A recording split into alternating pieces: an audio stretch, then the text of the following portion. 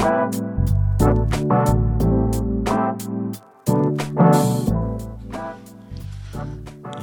what is up? Gary here, back again with a new episode of Hop Talk, the Hopped podcast where we sit down and talk craft beer with some of our favorite people in the beer industry. Today, I'm up in the city of Ventura at a brewery that I've loved since the very first time that I visited back in January of 2020. These guys made the list of our top 25 breweries in Southern California this year. They have a killer lager and IPA program. Their taproom concept is super cool and very well executed. They're connected to one of Ventura County's most beloved pizza restaurants, and they have some of the best ocean views of any brewery here on the West Coast. Is that enough hype? Okay, good. So my guest today is Kerry Jonker, owner and head brewer of Transmission Brewing Company. Kerry is like part Renaissance man and part man of mystery. This guy builds, he tinkers, he designs, he brews, he restores, he races, and there's really very little that's been written or published about him online. That is, until now. Okay, in all seriousness, I'm a big fan of Transmission, and it was really cool to sit down with Kerry, dig into his background, and unravel his story just a little bit, and talk beer, brewing, customer experience, and his plans for the future of Transmission. Okay, that's it. That's the intro. Let's get into the episode. A quick word from our sponsors. Hi-Lo Liquor Market is the best craft beer store in Southern California, hands down. I could end the ad read right there if I needed to, but hear me out. Their beer selection is one of the best in Southern California, showcasing a lot of rad local breweries that you just don't see all too often. And they have a deep selection of rare, hard-to-find whales from some of the best breweries in the country and beyond. The stores are super cool, and they're staffed up with a really knowledgeable team that will help you find whatever your palate is looking for. Head out to their stores in Culver City, Long Beach, or their new one in Costa Mesa and check them out for yourselves. They do a really cool Friday night flight tasting that is super fun, and they also do delivery if that's more your thing. So if you love beer and you want to support the work we're doing here at Hopped, you gotta check out Hi-Lo. You won't be disappointed. I guarantee it. Hi-Lo. Drink well. I love this building, what you guys have done here. I remember when you guys were under construction and just being like, wow, this is going to be an interesting spot. And It really has turned into one. So Transmission Brewing, you guys have been on my radar since you guys opened in early 2020. I feel like I've just been super stoked on what you've been putting out, like straight out of the gate. Fast forward a few years, you got some experience under your belt. We've weathered the storm quite a little bit, and you guys have expanded the space. There's just so much going on. Super excited for what you're doing. For anyone that doesn't know Transmission, which I think if you zoom out to broader Southern California, I think there's a lot of people that might not know about you guys. So who are you? What's Transmission all about? Sure. We have been kind of we don't do any advertising of any sort. We hardly put something on social media, so I don't know. We're very much a local spot with our eyes to the local community, and part of that plays into our space and who comes here and all that. Who knows? Maybe this is our first exposure to the greater beer world, maybe. Yeah, we had the idea of well, obviously, I'm into beer, so origin story here. Homebrewed forever. There it is. Oh, there it is. There it is. That's Homebrew 2.0. Nice little structure. Yeah, we just did a tap room / other brewery employee homebrew session. Oh, you busted it out. Yeah, we're one batch deep into that. We'll see how long people want to do it. But it's a thing I always wanted to do, where we supply grain, help them with a recipe, train everybody, let them produce 5 gallons of beer, and then inevitably it sits in a fermenter for way too long, and everybody is there for the brew day, and then it ends there. Right. We'll see. It's not about the end result, really. No. Like, it's about the process. Yeah, and it brings people in a little. Yeah. But so I have a background in kind of sciences, and there you go, mechanical stuff, I guess I'd say, and then grew up in a restaurant family. So my family's done pizza restaurants, and that's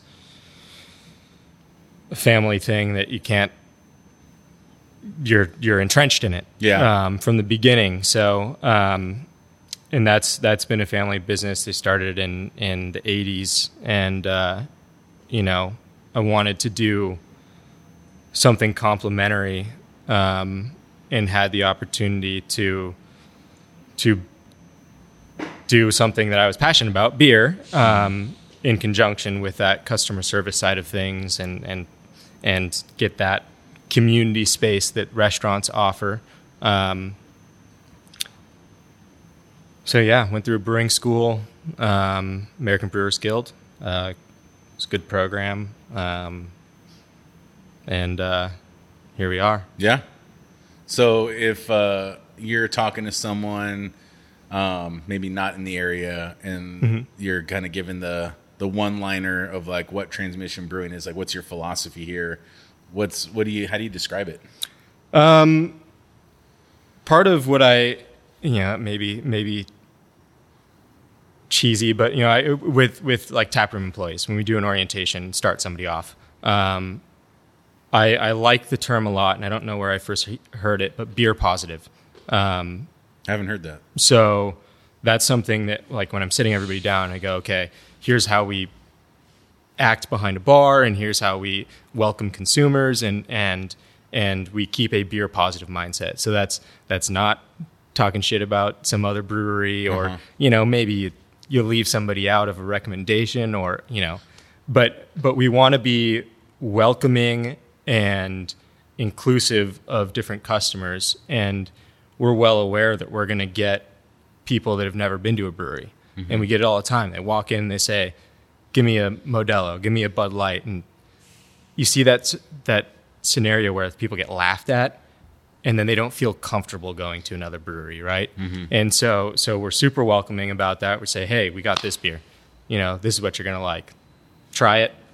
We guide people and make that introduction to craft beer something that makes them want to come back again. Yeah. So with that goes to like the beer styles we produce. And then, something I never mentioned, but our little slogan, shift perception. And part of that is that you can have a beer made with the best ingredients in the world, and so much attention to detail, and a quality beer that somebody can have their first time drinking a Helles or whatever, and not have to think about it, and just enjoy it and want to drink it again. It doesn't have to hit you over the head, and there could be subtlety, and that's what we try to go for. Yeah. Is there an intentional, and I like the shift perception thing with the auto shop, but is that an intentional movement where it's like, there's a lot of breweries that are using very descriptive language to describe their beers and digging into flavor profiles and catering to a very specific type of customer. Is that something that's intentional for you guys, where you're like, we don't want to go that far in that direction, or is it just kind of like a balance? Yeah, it's probably a balance. I mean, we don't go crazy with descriptions. There's some breweries that are so good at it. Yeah. And get you read their social media posts and gets you like hyped. You can taste it. Yeah. Part of it is I'm just probably not that good at that, or I can't get myself to do it.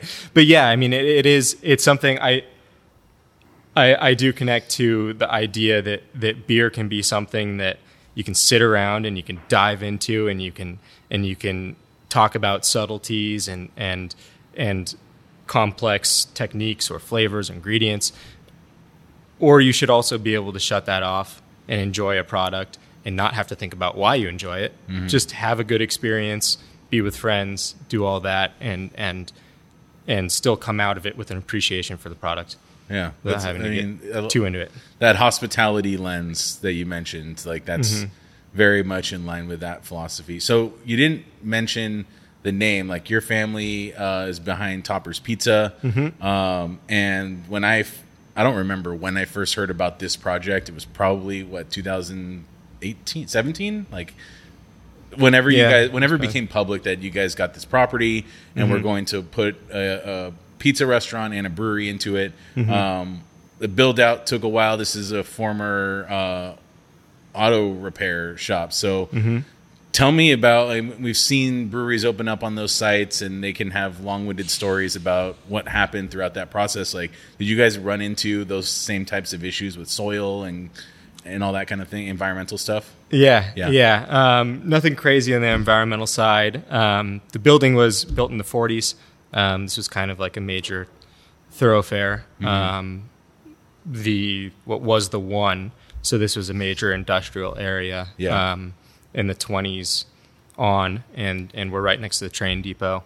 So this building was mostly industrial and then automotive for probably the last 50, 60 years. So it took a good scrubbing we power washed the ceiling and all that, get all the grease out of here, and had to do a lot. I mean, there are a lot of challenges that come with building in a older building that has either structural upgrades required, new slabs to put in, difficulty in just tipping tanks up and all that. And you can see where our glycol headers basically hit the ceiling in the cellar. And so we kind of, there's challenges there, and you can't just like buy a standard 60 barrel fermenter. It's got to change our cone angles and heights and widths and all that stuff. But I do think it creates a unique environment. It was a challenge we were happy to take on. And you can maintain some authenticity and what, we were lucky to have a building that fit what we are interested in and have a brand that revolves around that too. So yeah, that's what I was going to ask. Does that come from that? So obviously the legacy of the site, but transmission, the car thing, is that something that you've been into, your family's been into? Yeah. My grandpa was an automotive VW mechanic. And when he came to the U.S. With my dad, they had a VW shop in Santa Barbara. So that kind of sows the seed of the automotive stuff. And personally, I like to ride things, race things, work on things. So I race at Ventura Raceway here too, and so that is part of and transmission. Hopefully, we don't get too gear heady with it. Right. It opens that door, which is kind of unutilized. But we can also use transmission as something like transmission of ideas, transmission of, this podcast audio. There you go. Yeah. We can use transmission in other sorts of ways that expand on that brand, make it not just an automotive type of thing. Yeah, that's cool. It does help with naming beers. It's nice when you're. Oh, I bet. Yeah. It's nice when you have a brewery that takes its name from their site or their location, but there's also like something bigger that there's something more authentic in it. Yeah. We see like breweries that will open up that take the name of the city and then they end up having to move, and it's like, well, are you really in that city anymore? Yeah. Like, what happens there? That's tough. So it's cool that like there's a through line that happens just through like the family history, and I mean, you kind of started this off, like the family business is very much ingrained in the brewery here. Like, I mean, they're not technically they're not the same business, but they're housed next door to each other, right? Yeah. Yeah. So it's not your traditional brew pub, but it kind of feels sort of like that in a way. Yeah. And that tie-in, you know, that's part of what helps bring in a lot of people that aren't familiar with beer. And so we kind of take that as a responsibility that most new breweries might not have to cater to. Mm-hmm. You know, if somebody's just a brewery and there's brewery hype around it, and there's people in the beer community, or at least beer interested, are going to be focused on that, which of course breweries are have become, I should say, a very commonplace thing for people to go to instead of bars. Yeah. But, you know, we get people that come here because of Toppers and don't even know there's a brewery. And then that's where our whole guiding them through that process responsibility comes in. Yeah. And I think if you don't know anything about the brewery, you walk in, you're like, oh, there's a brewery here. The design is really nice. We talked about hospitality. There's tremendous hospitality focus in the tap room. Mm-hmm. And so you might be like, oh, it's, you know, there's a little brew house in the corner. So, you know, someone's pumping out beer. I remember when I heard about the project initially, I was like, okay, who's going to come in and lead this thing? Yeah. And then when I heard it was, you know, the son of the family, like it was an in-house type of thing, I was like, okay, it'll be like a nice, quaint little thing going on. You come back here. I mean, this is a significant project. So it's not your traditional brew pub. You're kind of like, you have this brew pub style concept where you have the on-site restaurant, you have the other locations that you're probably serving beer to as well. But this feels like a brewery that is meant for, you know, significant off-premise consumption. Like, what was the mindset going into the concept? Like, did you start small and we're like, okay, we're going to make this big? Like, how did that evolve? Well, yeah, it started where the whole project was just in that front building. So cellar was going to be up there. It's going to be a 15-barrel brew house. Yeah. And then patio half the size of, and then you know, looking at numbers and how it was going to work, it just kept snowballing to where, like, okay, if we're going to justify this space, we need to increase brew house size. And a big part of it is flexibility. Also, I'm the brewer, so I put a lot of value in time efficiency and that kind of stuff, knowing that, like, I don't want to be doing, if I'm doing a double brew day, that it doesn't, I don't want it to be I'm here all the time anyways, but but you're not chained to it. Yeah. Right. So, well, I want it to be fast enough and a high enough volume where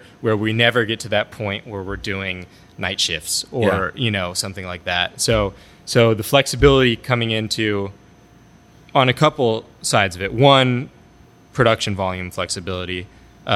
Two, being able to maintain a wide and large tap list in-house, and have all that beer stay really fresh and keep turning.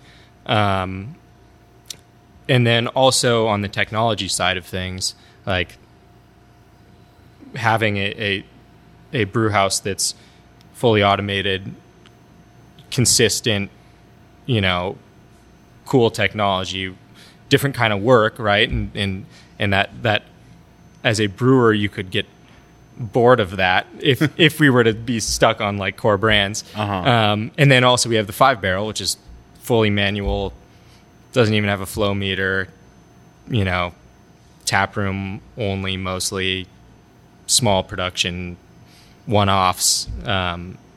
So we have that creative outlet, and then we have the ability to meet production demands without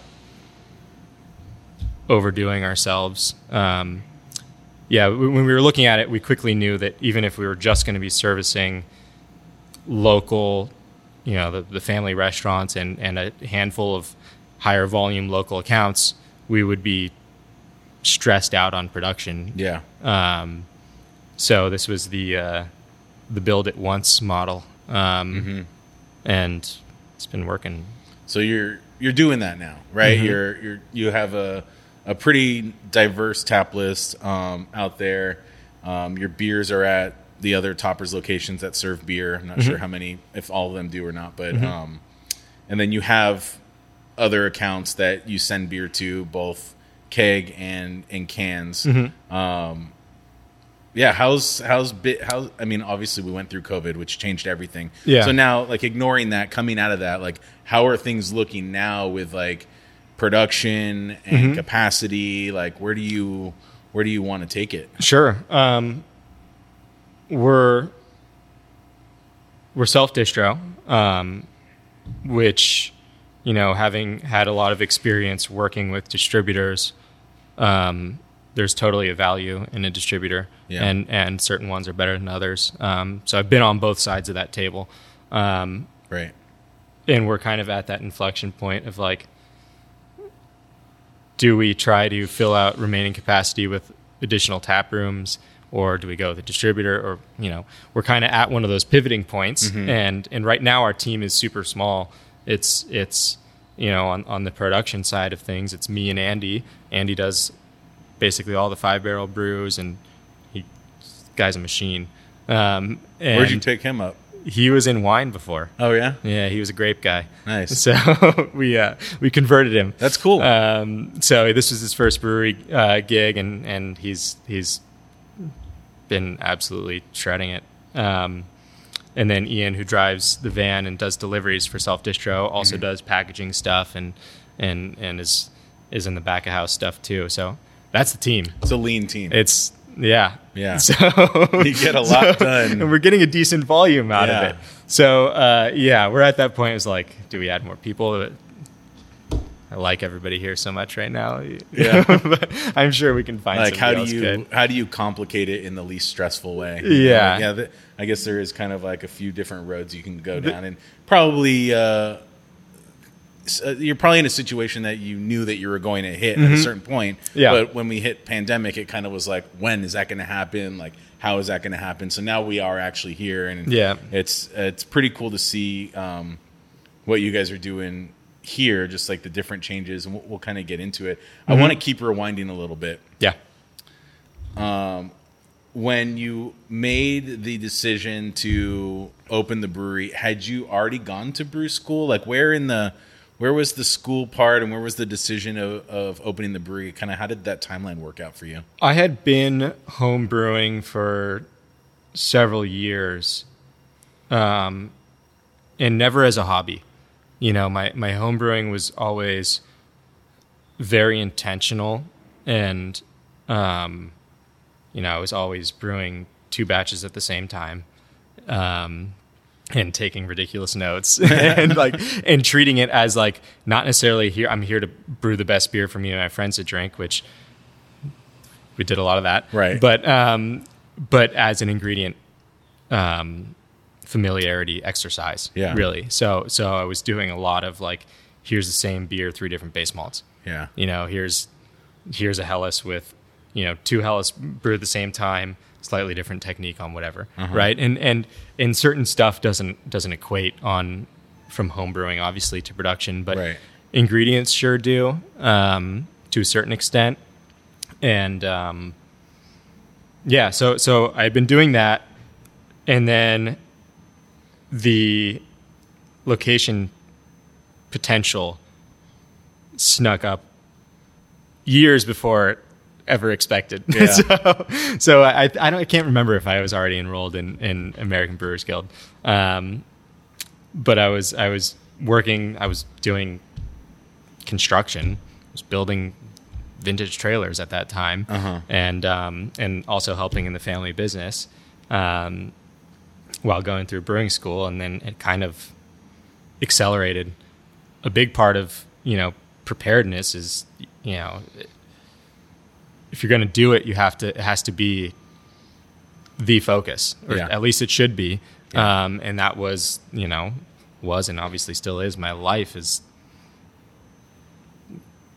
learning beer, right? There's, you know, you got to stay a student forever. And part of that's, you know, listening to podcasts or whatever, just staying in tune with what's happening in the industry and being fully devoted to that. Okay, let's take a quick break to hear from our sponsors at Malibu Brewing Company. These guys are pretty much brand spanking new, and they've been killing it straight out of the gate. Every beer I've had from them has been really, really good. They recently released this rye pale ale that I'm digging a lot right now, and I hear they have some barrel-aged stuff that might be coming for the winter season that I am positive will be fire. They recently opened their tap room and eatery in Malibu on PCH right next to Zuma. It's like this craft beer oasis in an area that desperately needed it. The space is amazing, the food is legit, and the beer, well, it's damn good. So the next time you're hitting the beach, planning a date night, going to watch a game, or just want good beer, good food in a rad space, hit up Malibu Brewing Company and tell them Hop sent you. If you're a beer brand and want to support the articles, the videos, the podcasts, and everything we do at Hopped, hit me up at gary@hopped.com and let's talk. We've got a lot of cool stuff in the works and are looking for the right partners to help us get there. Okay, let's get back to the episode.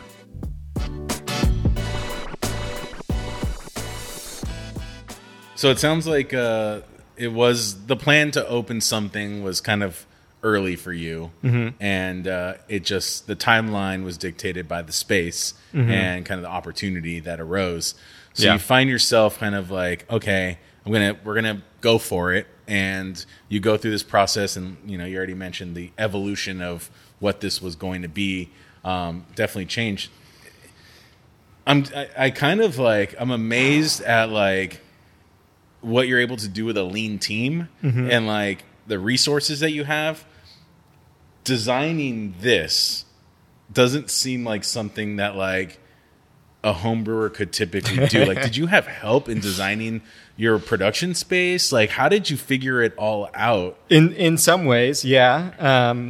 I mean, I would say the biggest inspiration for stuff was other breweries and going to other towns or just going to breweries and if they let you, staring at their production space, and seeing what they do and what seems to work and what doesn't. Everything from cellar layout, what they do with their hoses, how many people are doing what, seeing what other people are doing and gaining some inspiration from that. I'm very mechanically interested. So like the engineering behind brewhouse layouts and all that. It wasn't a foreign language. It's something that I'm kind of I don't know. I like it.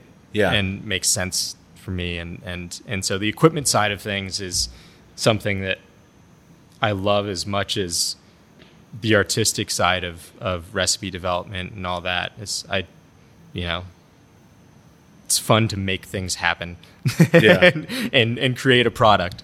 And that's what we're really doing here. Yeah, I love that it's fun. I think a lot of other operations of this similar size, they don't have kind of like someone that's just getting into the industry design the whole. They bring in a consultant or they hire someone that worked at one of the bigger breweries and they kind of have that institutional knowledge. So the fact that you were able to figure that out, and you kind of mentioned something earlier, you're home brewing not as a hobby. And I was just kind of like, I feel like everything you do is kind of like that. Everything we've talked about, you've been like, all right, yeah, it's kind of seems like a hobby, but you're just like, you're doing it at a level that as if you have been doing it as a professional for years and just figuring it out. And, you have that mechanical mindset that allows you to maybe the learning curve is a little bit quicker than I think someone like myself would have. So yeah, that's super cool to see. We talked a little bit about the brew house and kind of we're talking about the size, and I keep harping on it, and sorry about that. I just find it really impressive. Yeah. But can you give a little context, like what are you working with here from a brew house and then on the cellar side? Yeah. So up front, we have our 5-barrel system with 4 5-barrel fermenters and 2 brights up there. Super compact layout, really kind of brew pub style. little mash slaughter tun, 2-vessel brew house. And, you know, soon we're actually going to add a flow meter for sparge water. So that's, that'll be a fun project. But right now, super manual. And that's our, you know, when like thiolized yeasts were coming out, we were doing those before they were commercially available, and we just kept doing versions of that, and it's a fun little playground. You know, we can use a different hop variety, you know, whatever we want to do. We try to keep 20 beers on tap, and you know, oftentimes the only way to do that and have fresh beer is to make it in a small enough batch and just keep rebrewing it. Yeah. So that allows us to have a brown ale, to do non-hype beers, or that are something that we want to provide, but may not move crazy fast. The red IPA, which I totally dug seeing that. I'm like, hell yeah, man! It's been a few years. Yeah, and we always have to have it because people will be angry if we don't. Yeah. So that's a cool playground for that, and so the next stage there is our 30-barrel system. That's a Rolec, German manufacturer. Back in the days when we were coding stuff out, that was really only the Germans were doing automation like that. Now there's some U.S. German partnerships and some Canadian companies doing that kind of level of brew house. But they're a great company, awesome to work with.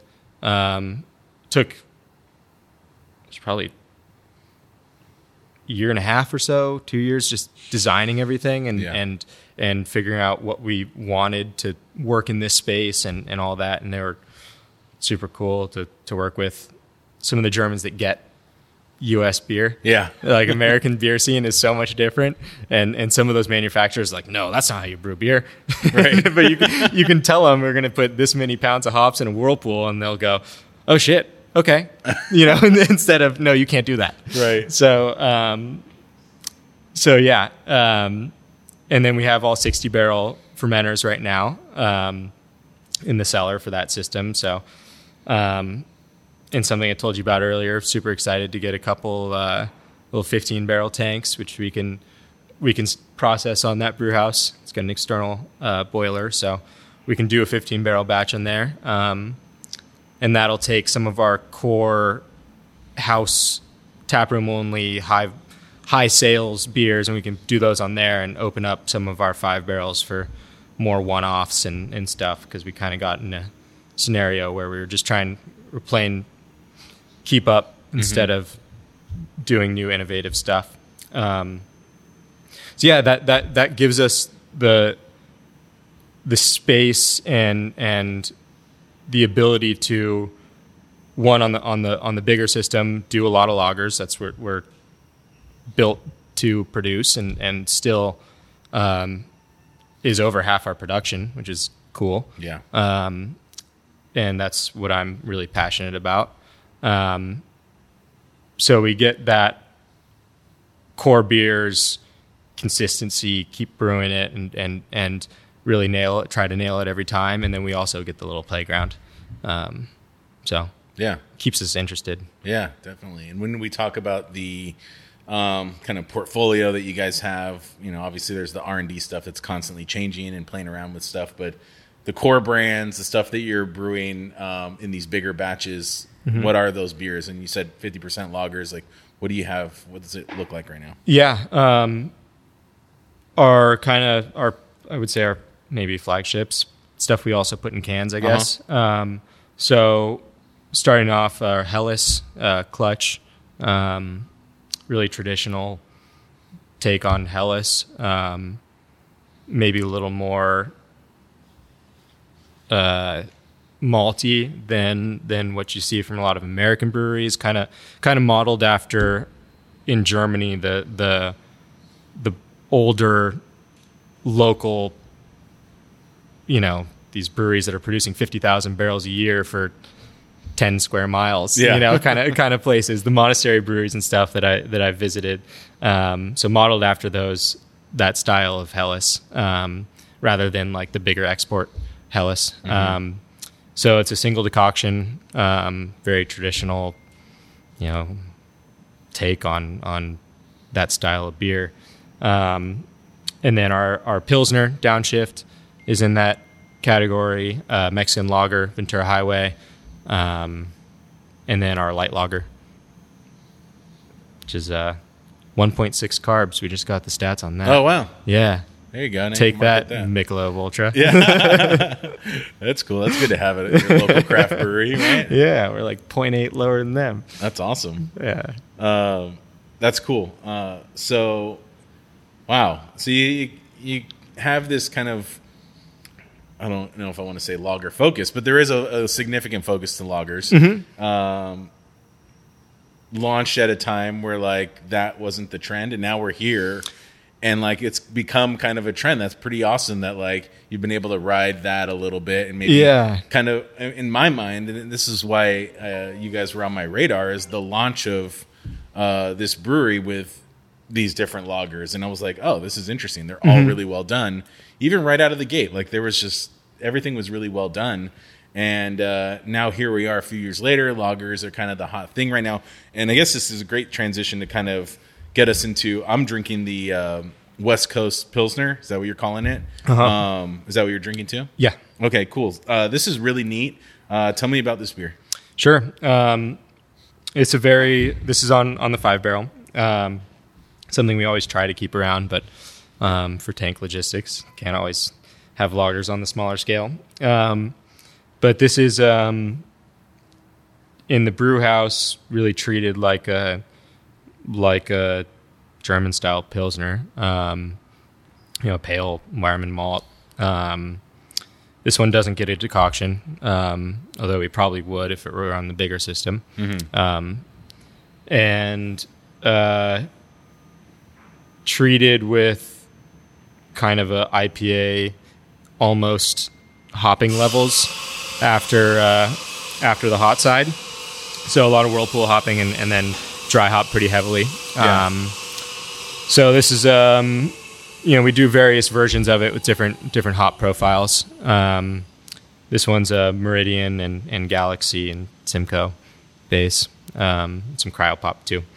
But yeah, I think it's a cool style where somebody that wants the aroma and profile of IPA, but wants something that's a little lower ABV and really dry and cleans up at the end and style I think is great. Yeah, but yeah, I love this. For me, we're talking about a style that's not really a style, right? Mm-hmm. Like, and so hoppy pills, West Coast pills, whatever you want to call it. I feel like you see some of these beers coming out from other breweries that are like, it's just like drinking an IPA. Like they're so heavy-handed on the dry hop, and the mix of hops that they're using, and just massive fruit aromatics and things like that. When I tasted this, I was like, oh, I dig this because there's some restraint here. Like this doesn't taste like an IPA to me. Right. It doesn't taste like a traditional German Pils. Like it has the touches and flavor and nuance of what kind of West Coast IPA is, but without over-the-top bitterness, without over-the-top kind of fruit aromatics. And so I love the balance in this. I think this is what good West Coast Pilsner, I think, should end up being as it becomes, I think, more defined as something people do. Right. Yeah, there's definitely a wide range. And yeah, some of them have a little more body to them, which kind of, I want you to still know it's a lager. It should still feel like a Pils. Yeah. And yeah, it's a great backbone for some of those hops, and it doesn't have to hit you in the face. Yeah. But yeah, is there you mentioned this is a rotating beer that you guys do. So is there a specific hop or common blend of hops that you've done with this beer in the past that you were like, that's one that I want to come back to, or that's one that it really stood out to me? Yeah, we do a Moteca Citra one that I find is a really complementary hop profile because you get some of that zestiness that kind of drives home the Pilsner stuff, but still in kind of a more modern take on it. play around with some Strata, West Coast Pils, and yeah, That's cool. Try to like use that. hops from different regions. I mean, it's a lot of German hops on the hot side too. Yeah. Which I think connects that Pilsner. It does. Yeah, it definitely does. Aspect. It's not like one note, new school hop. Like there is, I was just kind of smelling it. I'm like, there's something going on here that also has an herbal earthiness to it as well that kind of brings in that more modern flavor and aroma profile that I think keeps this beer drinking really balanced. I'd be interested I'm hooked. Like next time I come here, I'm gonna be looking for the next iteration of this beer. Good. Like I feel like that'd be fun to track if I was a local. Yeah. Hopefully these the next little tanks, 15 barrels that we get will be definitely turning out some of these. Yeah. Yeah, That's cool. Which will allow us to put it on the bigger system that has a little more capabilities catered towards lager, so we can do step mashes and decoction if we want. And kind of go all in on it. Yeah, that's cool. And do you have a perspective, or do you want to weigh in on what cold IPA is right now and what it's doing, or are you kind of ignoring it? No. I actually like the style. I always think it's funny when people Invent they get contentious about somebody else's inventing of something. I'm like, whatever, if you want to brew true to style, go for it. If you don't, and you want to call something different, I don't care. Yeah. So we haven't brewed one yet. There's some talks of collab out there that might involve that. But I think it's a great style. Yeah. I mean, I think it is different from West Coast Pils or Hoppy Pils or whatever. So.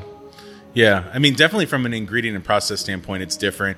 From a drink, like the actual end product, there is some difference there as well. Whether or not the consumer can pick up on that difference, that's kind of the question. Right. But, I'm all for it. If we're moving in the direction of hoppy lagers, then count me in. I'm down. Yeah, I'm all for it. That's cool. So I dig what you're doing on the lager side. How are you seeing that in, kind of pulling through into the market? I mean, obviously the other toppers accounts, but other accounts outside that, like how are you seeing that flow through? That's obviously moving well for you. Yeah. We, when we started going out to accounts, when we first opened, you weren't nobody was brewing Helles really. Right. And now, there were other, Enegren being a great lager focused brewery. Yeah. Probably sowed some of the seeds of craft lager in this area. Yeah. But it's been well received, and obviously, everybody wants hoppy beer too. And we're happy to provide that, but we generally go to an account and say, hey, we want to be your Pilsner, we want to be whatever. Yeah. On the lager side. It seems to be working. Yeah, that's cool. So as we're kind of going through the portfolio here, we have to talk about IPA, right? And as we're talking hoppy pills, let's move into West Coast and hazy. You have a pale ale on, like for the hoppy beer side of the portfolio. IPA is just, it's insane, constantly changing.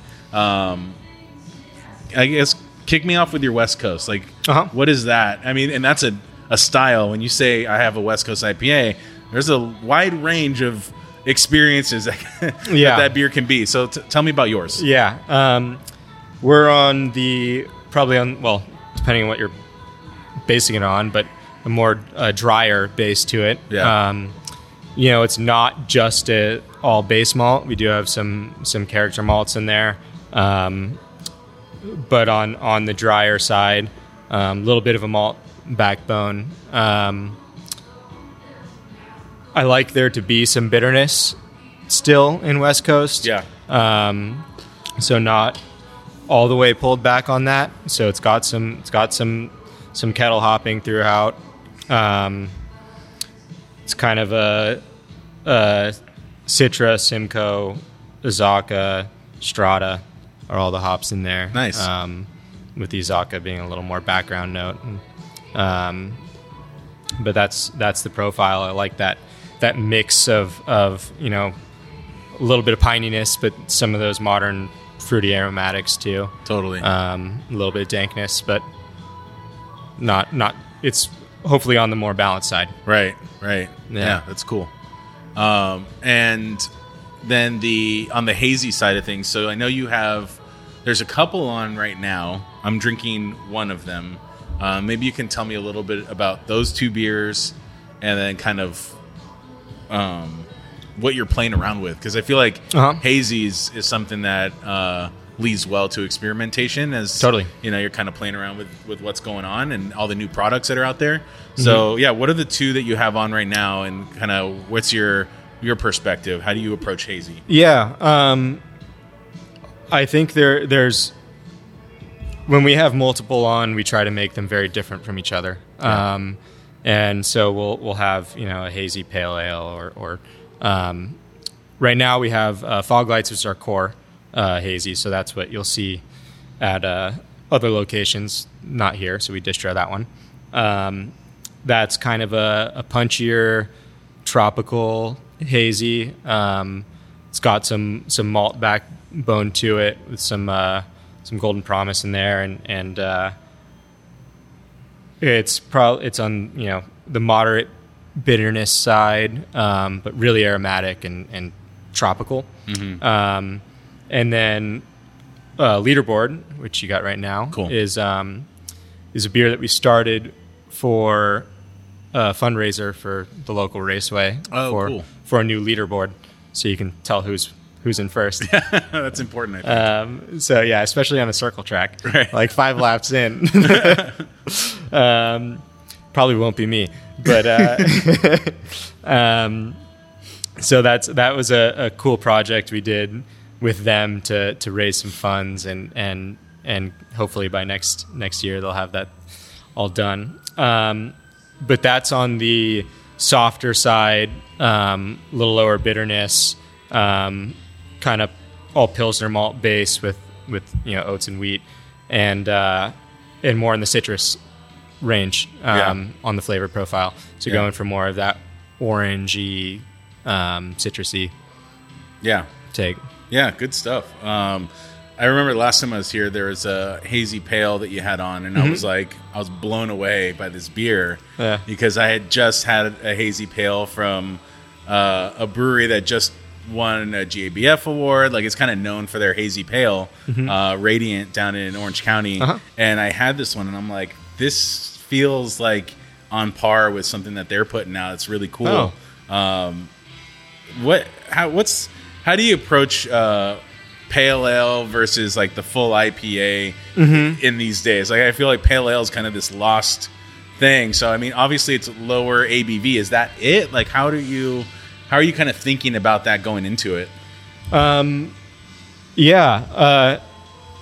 think I love the world of moderate ABV hoppy beer. Yeah, that's as a RIP Session IPA. Yeah, as a consumer, we brewed a brewed IPA forever, and I'm going to redo that again. Really? Because I think it's great. Can you call it brewed IPA still? I will. All right, cool. Why not? I dig it. Yeah, we'll advertise the carbs on it. Yeah. So, I think you have to adjust body accordingly with those lower alcohol beers, and keep hopping in a way that expresses itself, but not, you can't hit it like an IPA. Yeah. The alcohol does have a big influence on how hops are, whether extracted or express, how they express. Right. So yeah, we try to keep them on the drier side too. Our West Coast Pale Ale is on the hoppier side for sure. Yeah. That's cool. Yeah, I dig that. And we're also sitting here next to a few barrels. What's your plans for the? How have you used them? How do you plan on using them? Half of those have sour beer, which maybe, we'll figure out something to do with them. They're a pretty new oak, and our barrel program's a little too small to blend much. So I need to get a hand of some more neutral barrels, and they're very tannin forward right now. That's a different story. And then the other ones are hard seltzer. Okay. So 12% hard seltzer, which I don't know if you want to get into the world of seltzer right now, but I mean, you poured me something a few weeks ago that was insane, and I see it's still out there. So, is that the next iteration of that? Like, what? Tell me about that beer, and tell me about what you have in those barrels too. Sure. Or that seltzer. So that one was a margarita inspired frozen seltzer.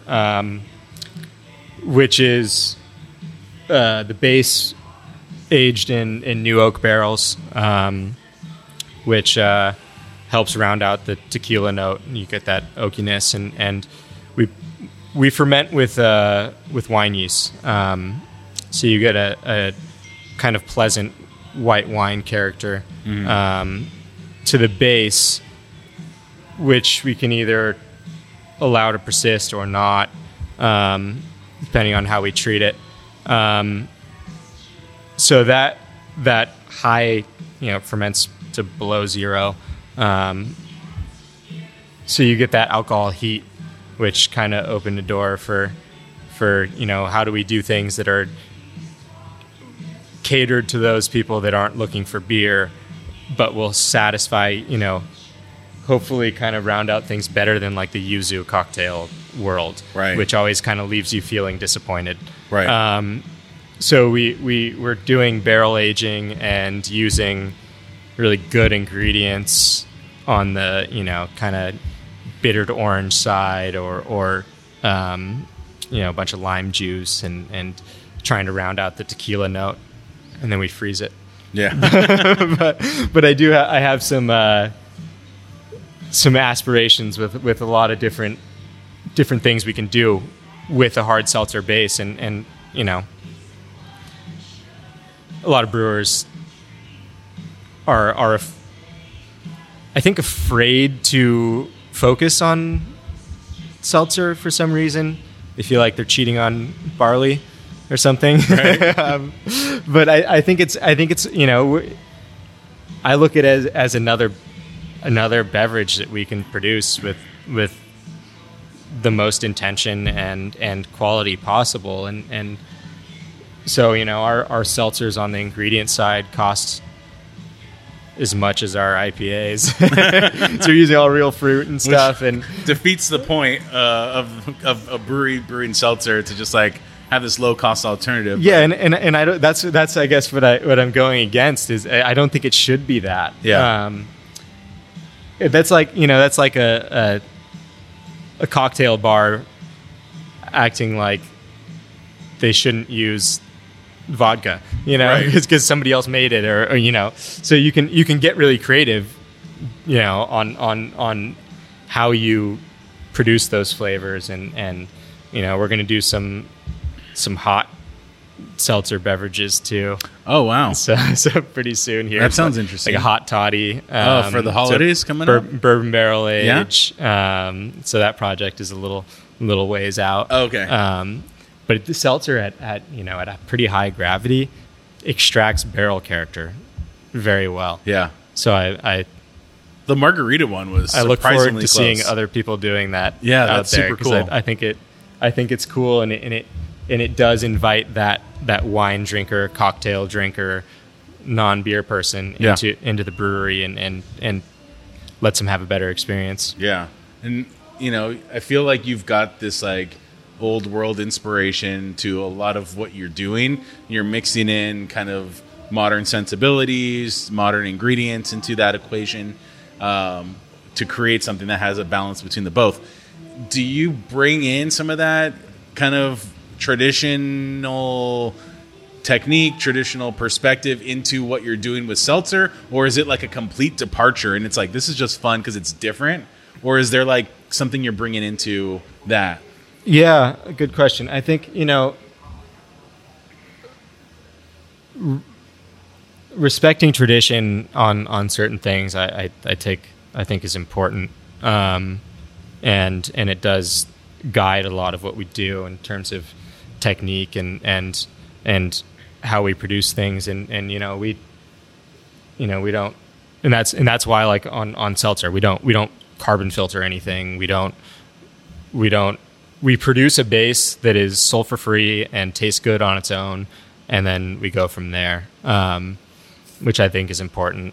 Maybe a little harder on the nutrient balance and yeast handling side, but I think there's some importance to like keep traditional techniques there and then build off of them, and not be held to keeping things the same or traditional, but being able to get creative on top of that is I don't know. Sometimes you got to wing it. Right. Well, I was just thinking about that because you run such a lean team here, and obviously you yourself are still very hands-on into everything that goes on here. Mm-hmm. How do you focus on, you have a little project like this, you have what's going on in the rooftop deck, which we'll get to, the 15-barrel tanks, how do you keep your focus between all these things going on? Severe ADHD.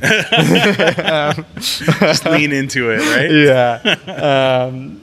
Yeah. There are a lot of moving parts, which keeps things exciting and fun. You seem like the kind of guy that like doesn't sleep a ton and like has, like your ideation is like in the shower when you're falling asleep, like, because during the day you're just running around to all these different projects. Yeah, I mean that's that is a cool part about having a career in something that you love. Yeah. That it can be all consuming, and I'm perfectly fine with that.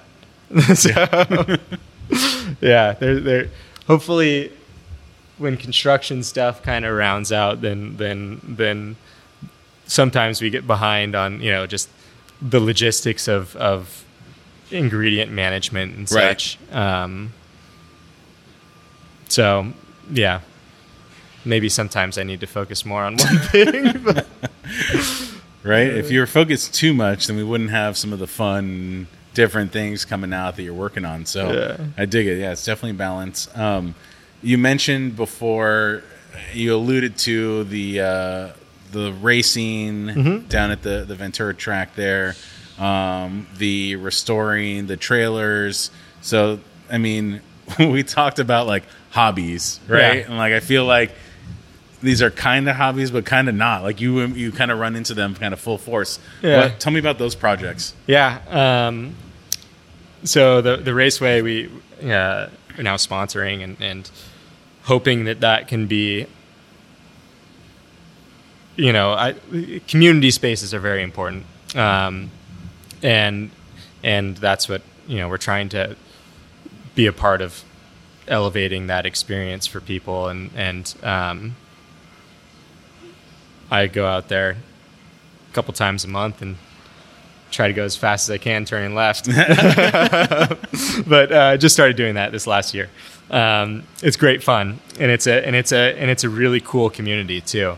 It's very welcoming and so like what is it? It's like it's racing cars, right? It's a dirt oval track. Okay. So it's kind of like a clay surface. And I run a dwarf car, which is like a little clown car. With a 1,000cc motorcycle engine, and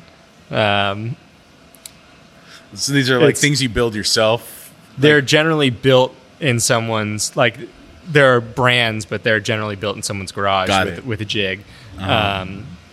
Highly technical from the setup standpoint and all that. So mechanically, you have to really be on top of it. And there's a lot to learn. I mean, there's a million variables. Yeah. So I just got a couple podium finishes in the last year, so that was exciting. That's awesome. Yeah, and then kind of my other job is a vintage trailer hotel that's right nearby us. So if somebody's coming from out of town to go beer hopping in Ventura, you can stay at Waypoint. Yeah, very great central location. Yeah, so all vintage, and that's part of our passion is also restoration and which I guess, as you said earlier, ties into traditional techniques and modernizing beyond that. True. And part of what we've done with the building and I guess what translates to our beer is renovation and rejuvenation and staying true to history, but modernizing. So, yeah, we've rebuilt a bunch of 1940s to 70s aluminum trailers and turned them into a modern hotel. That's cool. Yeah. Yeah, it always, I mean, and I'm not like a mechanical, I don't have any of the characteristics that you have. Yeah. Think of yourself the opposite. That's me.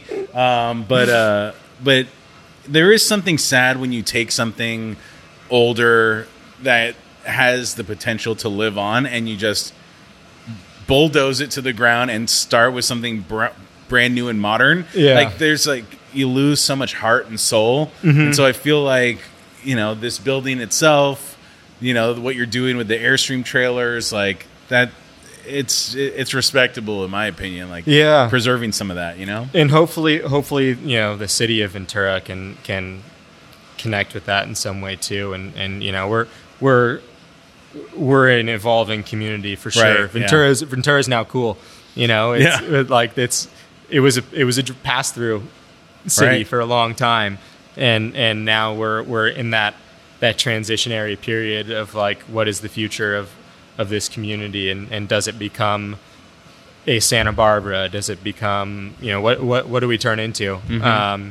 And I think Ventura does have a pretty rich history with its buildings, and hopefully we can get people in the community that respect that. Yeah, and that kind of came to mind to me when I was up there on the rooftop deck, Mm-hmm. where I feel like if you had that a few years ago, the view would be like unobstructed. But you have these like newer buildings up there now that like are kind of popping up, and I think I saw somewhere that like they just want to keep building more and more along this coastline and building higher up.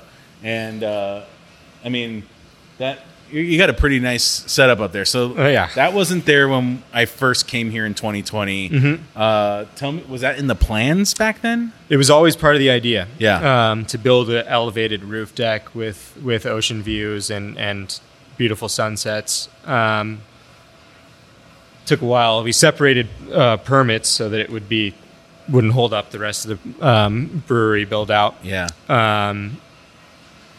But yeah, it's now almost complete. It's open, but still evolving a bit. But yeah, you can definitely someday, hopefully, our view. It's pretty of the awesome. sunset doesn't get cut off. But yeah, I know. Right? Yeah, it's pretty beautiful now. Yeah, so we before that opened up, we had done a list of some of the best places to drink beer in Southern California. This spot was on the list. Thank you. We named Made West, their Ventura Pier location, as like the best view. Yeah. It's still great view, but like up there now, like that's a contender now. Yeah. Like you have an amazing view up there. There's a bar that has pretty much all the beers pouring up there. You can order pizza to be brought up there. It's a pretty amazing experience. I think for anyone that's listening that hasn't come out to Transmission, like just come on out. But like if you have come out, and it's been a while that wasn't opened up, come on out. I mean, I guess it's about to be pretty cold, but you're putting in the doors, right? Yep. Yeah, so we'll have wind protection and heat protection. So It won't be. we'll have it'll be garage bearable. doors there that will, when they're open and up out of the way, they'll be all the way out of the way, and when they're down, they're all glass. So still maintain all the view and the feel of the space. Yeah. So excited for that. That's neat. That's really cool. It's a great addition to the space. So we're Right. on the home stretch here, but maybe I could do like a half pour or something to kind of close us out. Yeah. Is that cool? Yeah, absolutely. Okay, cool. Yeah. Let's do it. So just coming back from a break, got the Helles. Like this is the beer I think of like when I think of transmission. Good. I don't know. I've always liked this beer. And yeah, it's different than what you typically see out there. I feel like the stuff you were talking about earlier, the little slightly bit more malt forward than kind of what you're seeing other American craft breweries do. It shows. It's present there. Yeah, I want there to be some breadiness to it. Yeah. Subtle, but there. Yeah. So yeah, we kind of do a traditional approach to it. Yeah. It's nice and bready for sure. Yeah, that's the. It's what we point a lot of people towards. That instead of having a blonde ale, it takes a lot longer to produce. Yeah, but that's what we kind of use as our. Tell me what beer you want, or somebody walks up says, right, I don't know what I want. Or, yeah, exactly. It's that kind of fill in the 805 drinker. Yeah, kind of hit those needs. Yeah, I mean, I think there's a definite need for it, and I guess coming off of the heels of the recent news of Anacapa closing their doors, like, not that I know much about their beer program, but some of these early wave breweries, brew pub models, kind of relied on the blonde ale, the red ale, things like that, the old school American IPA. We're coming into a more modern age where blonde ales, like, what is the place of blonde ale in the modern craft beer scene? We do see 805 and it sells amazing, sure but does. how do smaller breweries kind of position against 805 or alongside of it? So if you like 805, that's a great starting point for you, but like, here's something else that's going to take you down a different trail. Is that so? That's what this beer is for you guys. Yeah, I mean it's meant to be. I mean, in part, it's a pizza beer too. You can have a few of them, and that's I think it's a great style, and that you can just drink them, but there is some depth to it for sure. If you want if you want to look for it, yeah, it can be there, or it can just not, and you can just have a couple. Yeah. So. Well, yeah, alongside pizza, it's going to cut through the fattiness and the richness and just kind of wash away really clean. Yeah. So, yeah, great pizza beer. Do you think about, I mean, obviously you do, like, you think about the food that's happening alongside, and, I mean, I don't imagine you're, like, doing a lot of specific pairings, but it's at least in mind, like, hey, we have this jalapeno pepperoni thing, or how much do you think about that? I guess maybe more less intentional than well, I guess I'd say it's the same as fitting balance. Yeah. And if you're brewing for balance, then maybe that just means that it's good pizza beer. Right. Like those two things kind of go hand in hand. Yeah, the West Coast IPA will be just as good too. Yeah. So yeah, for sure. That is, we do think about how people are consuming it and those environments and obviously that has a huge influence on how you experience beer. It's like, give me a Bavarian Hefeweizen in Germany, I'm gonna think it's the greatest beer I've ever had. If I drink one here, I'm like, this is too banana forward. Like place and experience with beer dictates for sure how you perceive those flavors a lot. Yeah. And food does the same. So yeah, it's interesting. So from a tap room and restaurant perspective, like, how involved are you with the tap room, with the restaurant? Like, what's your presence there? Definitely involved. So we have a good front of house team, but I'm still involved with how everything happens there, and we're still young enough to not have fantastic employee manuals and stuff put together. Right. Probably should, but still developing and iterating on that, because we're also expanding. Our space has just radically changed too. True. So we added a secondary bar and some of those procedures, and pretty soon we'll start doing events, which is the last thing in the world that it's not not my strong suit. So we'll probably get somebody on the team to kind of take over event planning and coordination and all that. But I mean, my sister, who I should have mentioned, is by title at least the head of the seltzer program. Oh, cool. She makes all the seltzers. That's at least what she'll say. Awesome. But she's really leads the ship on the restaurant side at this location. What's her name? Kelsey. Twin sister. Oh, okay. And then and the greater family. I have an older brother, and my parents are never going to stop. Still active. Never going to stop. Yeah. So, yeah. That's cool. How many locations on the Toppers side exist? This now? is the newest one, number 10. Oh, okay. Yeah. Is there expansion plans in the works, or is it still? Is it kind of like if an opportunity comes? Yeah, I mean, we could. We're going to keep everything local and within arm's reach, and it's funny. People locally think.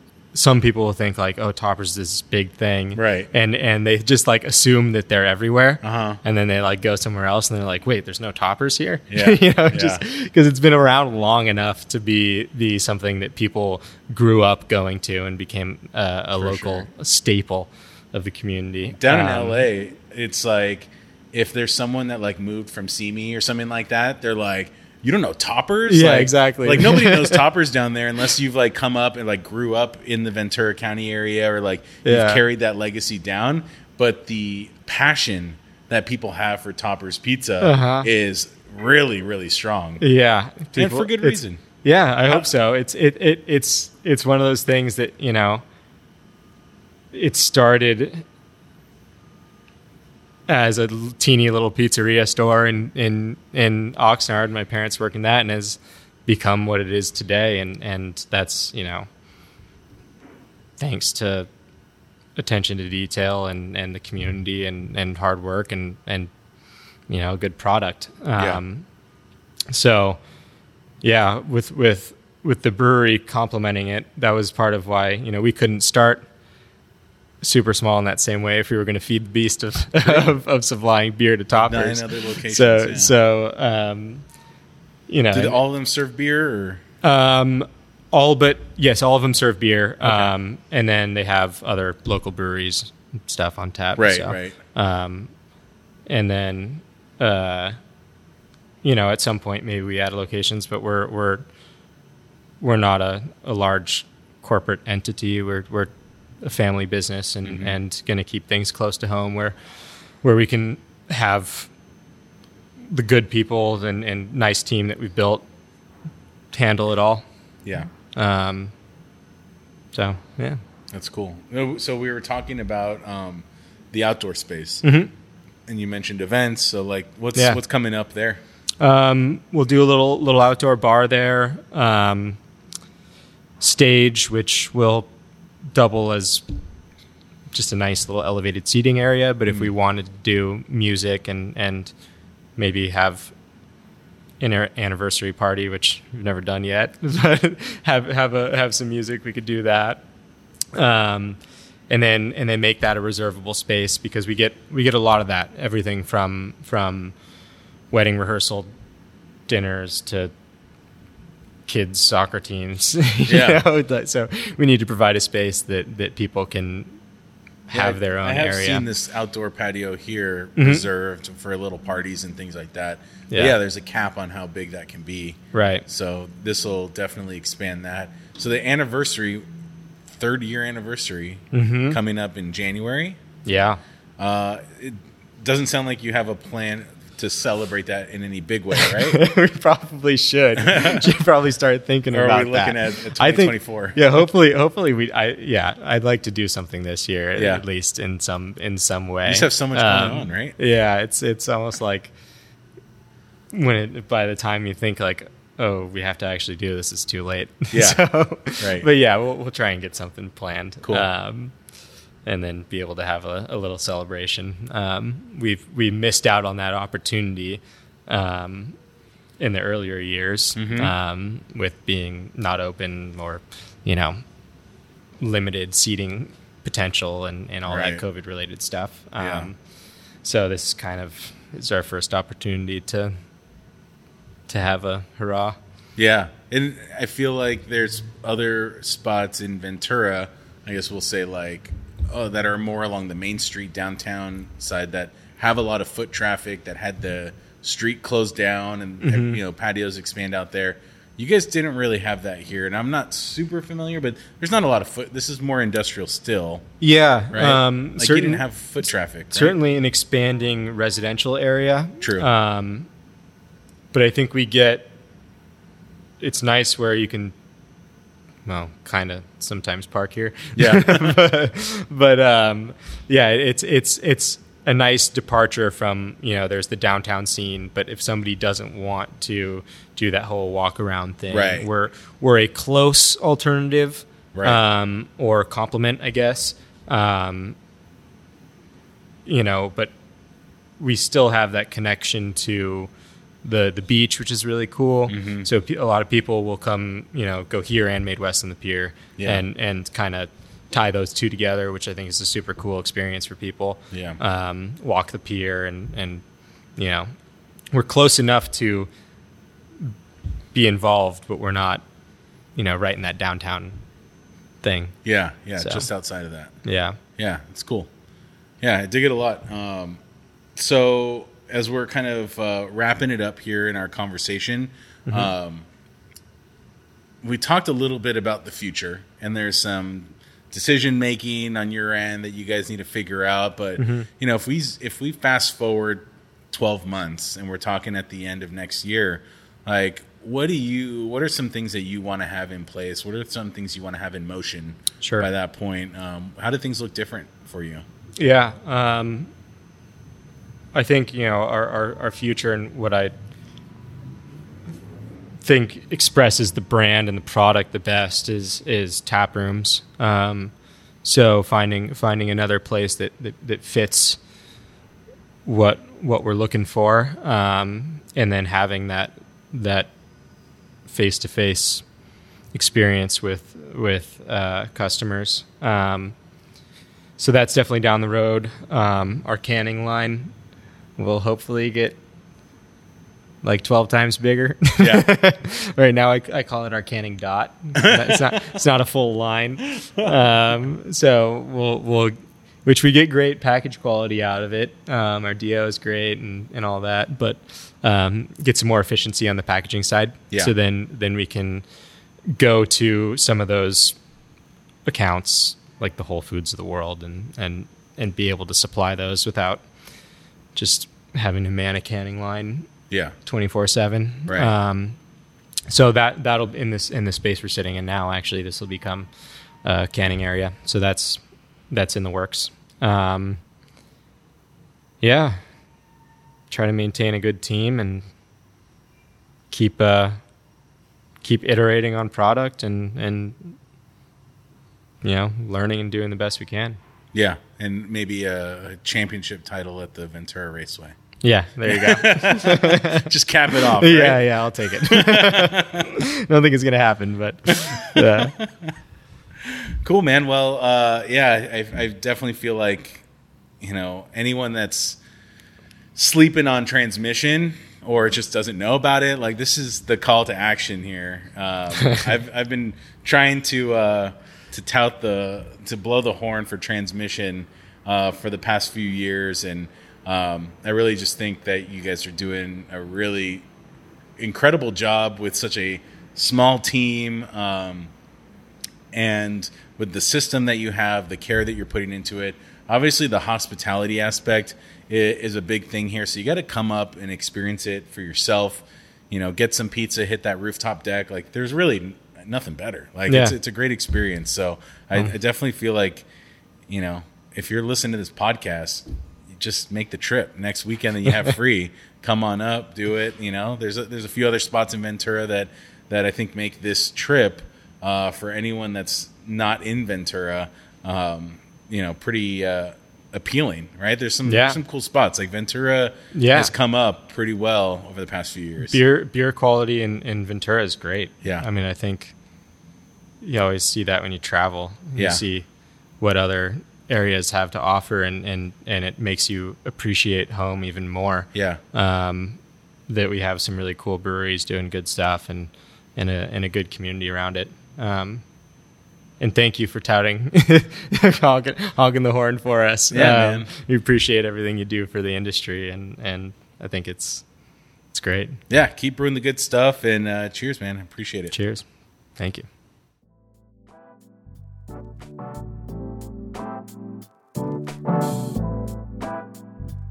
Thanks so much for tuning into this episode. I had a blast drinking lagers and talking beer with Carey. If you haven't visited Transmission Brewing yet, this is me putting you on notice. So go up to Ventura, head up to the rooftop deck at Transmission for a glass of Hellas and some pizza while taking in that picturesque Ventura coastline. You can thank me later. Thanks to Carey for joining me, and thanks to all of you for listening once again. If you enjoyed this episode, follow, subscribe, rate, review, do all those things. But most importantly, join our free email newsletter. We're putting out new stuff every single week, and I want to make sure that you're in the loop. Hopped.com/subscribe. Do it now. Happy holidays to everyone listening. I hope you're drinking some great beer with family and friends this season. We'll see you next time. Cheers.